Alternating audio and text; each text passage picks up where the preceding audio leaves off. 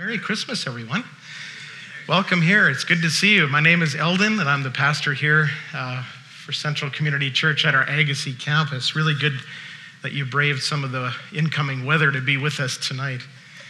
So I want to take us back a couple of months to Wednesday, September 22, at precisely 12:20 p.m. It's the time when the sun crossed over the equator going south in an event known as the fall equinox. From that point, September 22, till this Monday, December 20th, our days got darker and darker, earlier and earlier. Monday was the day of the year when we experienced the least amount of sunlight in 2021. And when we looked outside in the late afternoon, we said, now that's as bad as it's going to get. From here on in, it can only get better. Sure enough, Tuesday, December 21, at precisely 7:58 a.m., it got brighter. And on the 22nd, it was brighter. The 23rd was brighter. Today was brighter, and on down through January, February, and the coming months, it will be brighter. Light has started to increase. Now, for thousands of years, people in the world, most people in the world, regardless of their culture or even how barbarian they may have been, have always chosen sometime just after December 21 to have an enormous celebration. The darkness is over. Light has started to increase. If we've made it to this point and managed to sort of get over this hump, there's a good chance that we're going to make it through to the spring, we'll make it through the summer and into next fall. The world has celebrated that time of the year, which we call solstice, the time when, to the human eye, the sun appears to be standing still. Now, in the Roman Empire, they celebrated it. In fact, Emperor Aurelian declared in the year 274 that December 25 was going to be a special vacation or holiday to commemorate the birthday of the unconquered sun, Sol Invictus. Listen to how they celebrated. They decorated evergreen trees. They exchanged gifts. They did a lot of feasting. They sang songs. They decorated their houses with greenery, with lights. They were particularly kind to poor people. In fact, if someone from the Roman Empire were to show up in Agassiz tonight, he or she would feel almost completely at home.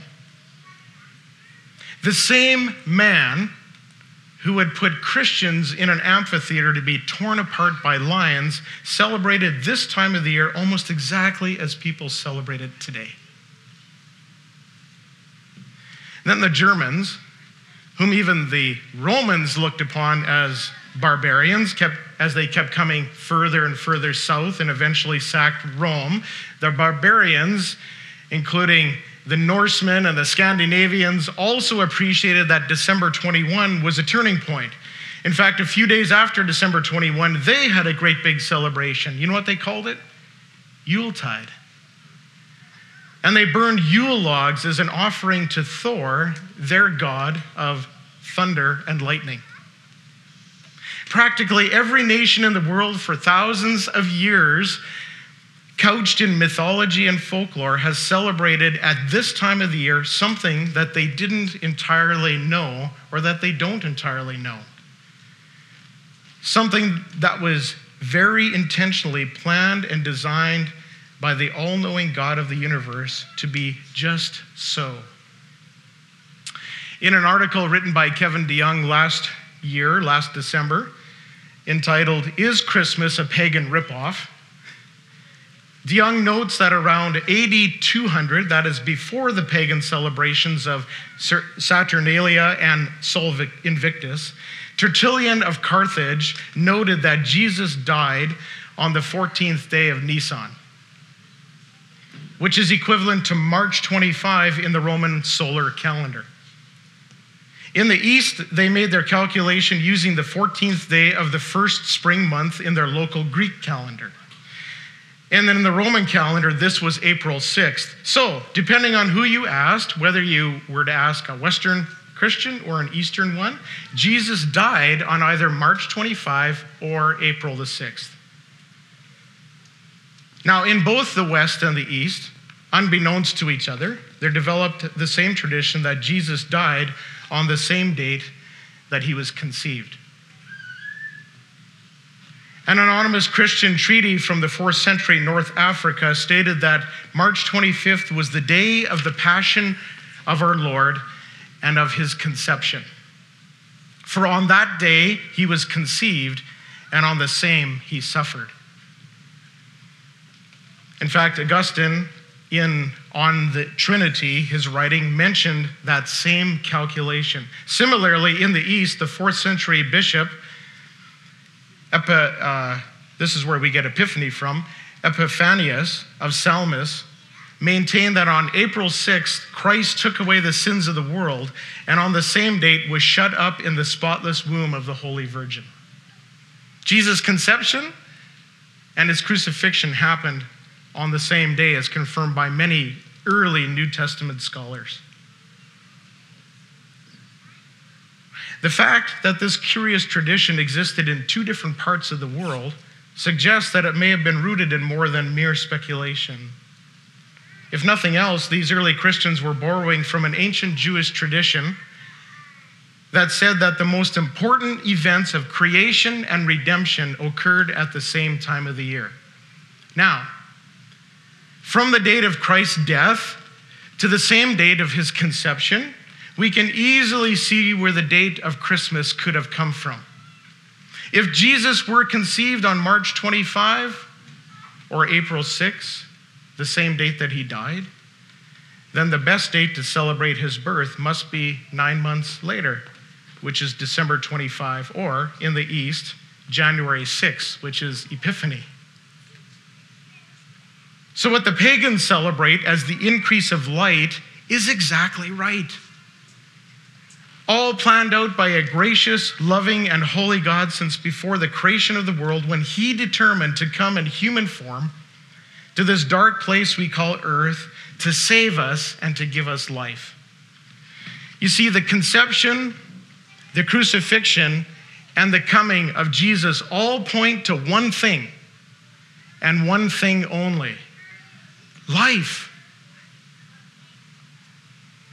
The reason for celebration, which many people don't understand, the prophet Isaiah wrote about centuries before it happened, to which the Apostle John testified upon its inauguration. Listen to Isaiah 9. Some of it was read for us already by the kids. But there will be no gloom for her who is in anguish. In the former time, he brought into contempt the land of Zebulun and the land of Naphtali. But in the latter time, he has made glorious by the way of the sea, the land beyond the Jordan, Galilee of the nations. The people who walked in darkness have seen a great light. Those who dwelt in a land of deep darkness, on them light has shone.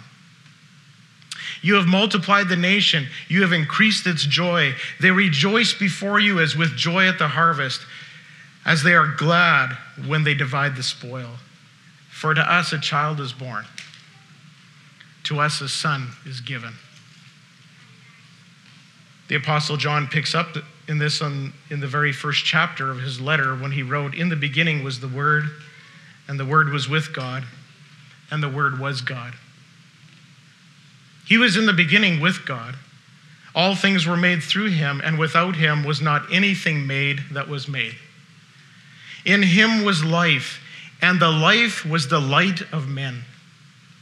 The light shines in the darkness, and the darkness has not overcome it. There was a man sent from God whose name was John. He came as a witness to bear witness about the light, that all might believe through him. He was not the light, but came to bear witness about the light. The true light, which gives light to everyone, was coming into the world. He was in the world, and the world was made through him, yet the world did not know him. He came to his own, and his own people did not receive him. But to all who did receive him, who believed in his name, he gave the right to become children of God. The Word became flesh and made his dwelling among us. We have seen his glory, the glory of the one and only Son, who came from the Father, full of grace and truth. Here's what I want us to hear tonight. In him was life, and the life was the light of men. In him was life, and the life was the light of men. And I want to talk to you 3 ways tonight about how light brings life. How light brings life. You can substitute light for the word Jesus, because Jesus is, as we've already seen, the light of the world. That's who he declared himself to be. So we can say that Jesus brings life. First of all, light, or Jesus, brings physical life. I want you to see the parallel in the passage that I just read from the Gospel of John. John 1, 1 through 5, and then I'm going to read Genesis 1, 1 through 5. So John 1, 1 through 5. In the beginning was the Word, and the Word was with God, and the Word was God. He was in the beginning with God. All things were made through him, and without him was not anything made that was made. In him was life, and the life was the light of men. The light shines in the darkness, and the darkness has not overcome it. Genesis 1, 1 through 5. In the beginning, God created the heavens and the earth. The earth was without form and void, and darkness was over the face of the deep. And the Spirit of God was hovering over the face of the waters. And God said, "Let there be light." And there was light. And God saw that the light was good, and God separated the light from the darkness. God called the light day, and the darkness he called night. And there was evening, and there was morning, the first day. Listen, God's creation, literally, physically, cannot survive, cannot exist without light. Ask any plant scientist, and I think there's probably a few in the room, about photosynthesis. Maybe you studied it in high school or in elementary school, kids. Light causes growth. The warmth of light is essential to sustain life on earth. The order of creation is so significant. The very first thing that was created was light, because from light all life comes. Then was water. You can't have any life without light and without water. Then vegetation. Then fish and birds. Then the beasts of the earth. And then man, made in the image of God. Physical light promotes healing. Have any of you ever heard of light therapy? It's used for all manner of skin conditions. In fact, right now, Marcy's dad, he's got quite a serious condition, amongst other things, in his legs. He's got neuropathy, and he's got a lot of nerve damage. And they're doing light therapy on him to stimulate circulation so that he can experience healing. In light is life, is healing. In life is cleansing. Put something out in the sun, and what happens? It gets bleached. It kills bacteria. Drinking water must pass through UV filtered, it must be filtered through light in order to kill any bacteria that's in drinking water. Light brings physical life. Second, light brings spiritual life. In the same way that it brings physical life to us, apart from Jesus, apart from the light of the world, we cannot live spiritually. John 1:4 says, again, in him was life, and the life was the light of men. John 8:12. Again, Jesus spoke to them, saying, I am the light of the world. Whoever follows me will not walk in darkness, but will have the light of life. John 10:10. The thief comes only to steal and kill and destroy, but I came that they may have life and have it abundantly. Do you have tonight the assurance of abundant life in Jesus? This is what Christmas is all about. We cannot live spiritually without Jesus. It is he who heals us and cleanses us. John said that whoever receives him is born of God. And later on, 2 chapters later, Jesus said that a person must be born again, not naturally, but spiritually, in order to enter the kingdom of God. New life, born again, born of God. The Bible tells us that when we follow Jesus, we will not walk in darkness. In fact, in Psalm 139, centuries before Jesus was born, the psalmist said that when God's Spirit is present, and when we invite Jesus into our lives, God's Spirit takes up residence in us, his temple. The psalmist says, when that happens, even the darkness is not dark to you. The night is as bright as day, for darkness is as light to you. And as that Isaiah prophesied, this brings hope and it brings joy. I love a quote by E. Stanley Jones that'll be on the screen. He said, "The early Christians did not say in dismay, 'Look what the world has come to,' but rather, 'Look what has come to the world.'" Look what the world, they didn't say, "Look what the world has come to," but look at what has come to the world. Light, hope, joy. Christmas is a reminder that in the midst of the worst, there is hope. I love the testimony from Jorge tonight. What a hopeless situation. My wife and I have been in the same situation. We remember one day early in our marriage, I could share the same story. We sat and we had not a thing in the house.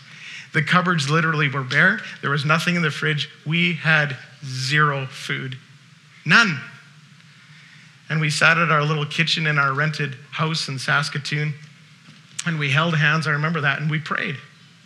We said, "God, please meet our needs," because I've never been to the food bank. I don't even know how that works. That's literally what we said. That afternoon, or towards the end of the day, a check came in the mail. And it was a refund from a utility bill that we had canceled months before when we lived on Caronport and went to college, and now we're done and we're living in Saskatoon. We had canceled the utility and we had paid too much. And they had sent some money back. And we had just enough money to put food on the table for that day. I don't know what kind of darkness you're living in tonight. Are you have a hard time seeing your way forward? When you're born again and your eyes are open to see the light of the glory of God in the face of Jesus, you will experience, as Isaiah 9 that I quoted earlier goes on to say, there's two things as a result of the darkness being lifted by the light of Jesus. Number one is laughter. There's rejoicing and joy. You can have joy in the midst of dark days. And the next thing is liberty. Laughter and liberty. Isaiah said, "The yoke of burden is removed, the rod of oppression is broken, and the garments of war are burned." The garments stained in blood are burned. Sin and the shameful deeds done in darkness are exposed, and when they're renounced and confessed, they are forgiven, and they are removed as far as the east is from the west. That is the story of Christmas. That's the light that Jesus came to shine on us. Light brings cleansing from sin. It brings direction as his word sheds light on our path, and it removes all darkness. Light brings life and hope. There's a quote by Dietrich Bonhoeffer. I like it. It'll be on the screen. It says, "The celebration of Advent is possible only to those who are troubled in soul, who know themselves to be poor and imperfect, and who look forward to something greater to come." Last, light brings eternal life. So the prophecy in Isaiah ends this way. In chapter 9, "For to us a child is born, to us a son is given, and the government shall be on his shoulder, and his name shall be called Wonderful Counselor, Mighty God, Everlasting Father, Prince of Peace. Of the increase of his government and of peace there will be no end, on the throne of David and over his kingdom, to establish it and to uphold it with justice and righteousness from this time forth and forevermore. The zeal of the Lord of hosts will do this." Listen, friends, listen tonight closely. Those are not just words. Those are not just words. This is real. This is real prophecy. Jesus will literally rule as king. We heard about him in the story as king. He will literally rule as king over this earth when he comes a second time, bringing the new Jerusalem down from heaven to earth, and all things will be made new. And of peace there will be no end. And Revelation tells us that there will be no more death or mourning or crying or pain. How many of you long for that? How many of you long for a new government? Jesus one day will rule as king on this earth in a new heaven and a new earth. All things will be made new, and there won't be anything that we're experiencing tonight. That's why he came, that his light would shine in the darkness. You see, the Bible begins in light. That's what John said. That's what Genesis said. And the Bible ends in light. I want to go to the very last chapter of the Bible, Revelation 22. The first 5 verses on the screen, it says this. Then the angel showed me the river of the water of life, bright as crystal, flowing from the throne of God and of the Lamb through the middle of the street of the city. Also on either side of the river, the tree of life with its 12 kinds of fruit, yielding its fruit each month. The leaves of the tree were for the healing of the nations. No longer will there be anything accursed. No longer will there be any viruses. They won't exist. But the throne of God and of the Lamb will be in it, and his servants will worship him. They will see his face, and his name will be on their foreheads, and night will be no more. They will need no light of lamp or sun, for the Lord God will be their light, and they will reign forever and ever. As I wrap up, I just want to ask you one question. Do you have life? Do you have the light of Jesus living in you, and do you have life spiritually and physically? That passage in the very last chapter of the Bible, Revelation 22, goes on a few verses later to say this. The Spirit and the bride say, come. And let the one who hears say, come. And let the one who is thirsty come. Let the one who desires take the water of life without price. Paul, to the Corinthian church, wrote this. He said, the God of this world has blinded the minds of unbelievers to keep them from seeing the light of the gospel of the glory of Christ, who is the image of God. For what we proclaim is not ourselves, but Jesus Christ as Lord, King, with ourselves as your servants for Jesus' sake. For God, who said, let light shine out of darkness, has shone in our hearts to give us the light of the knowledge of the glory of God in the face of Jesus Christ. It's a spiritual battle, right? As Pastor Ron said, if you were here on Sunday, Satan couldn't destroy the child when he was born, Jesus. But now he switches strategies, and Satan's strategy is to keep us blinded so that we can't see the light, so that we cannot see Christ. Satan will use all kinds of things. He'll use evil things, and he'll even use good things like trees and tinsel and Yule logs and Santa Clauses, even giving to the poor to keep us from the light of Christ, because our enemy knows that Jesus and only Jesus, the light of the world and the glory of God, brings life. Do you have life? Does the light of the world, Jesus, live in you? Are you born of God? John ends his text by saying, but to all who did receive him, who believed in his name, he gave the right to become children of God, who were born not of blood, nor of the will of the flesh, nor the will of man, but of God. Will you receive Jesus tonight? Will you submit to him and bow to him, even as the wise men did, and say, Jesus, you're my ruler. You are my king. You who are present at creation are bringing a new creation, and I want to be there with you. Tonight, believe that he loves you. He was born to set you free. He died to redeem and forgive your sin. Receive him as your king tonight and be filled with life. Let's pray together, and then we're going to sing some final songs. Would you bow with me?